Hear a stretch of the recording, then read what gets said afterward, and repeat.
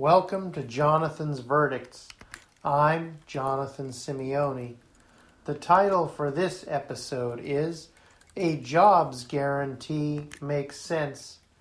The verdict for this episode is guaranteeing every American who wants a job isn't radical.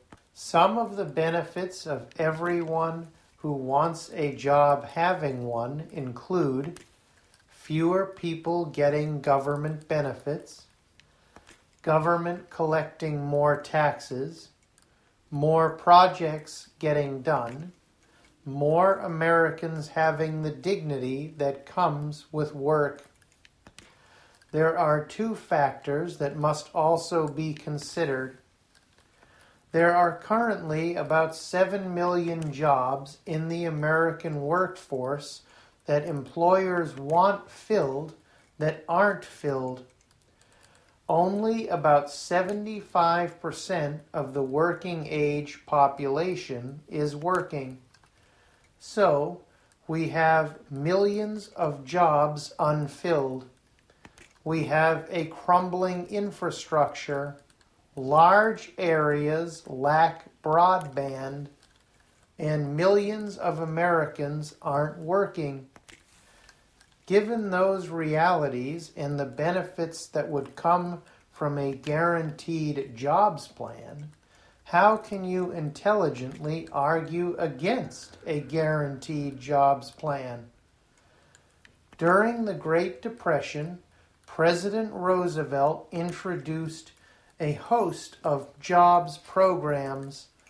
Those programs created new roads and parks, brought electricity to millions, and did much to modernize America.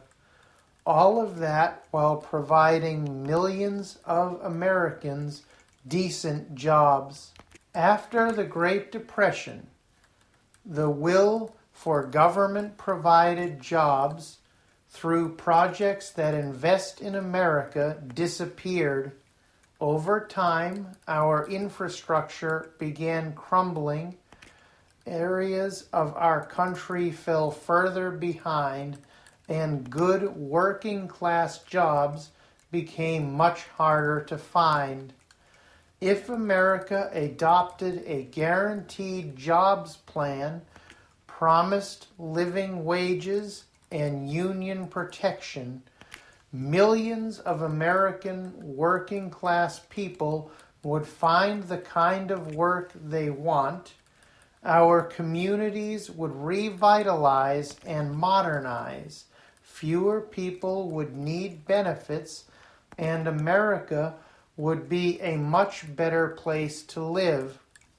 Oh yeah, millions of Americans would choose those good government jobs over the low-wage, little to no benefit jobs offered by corporations.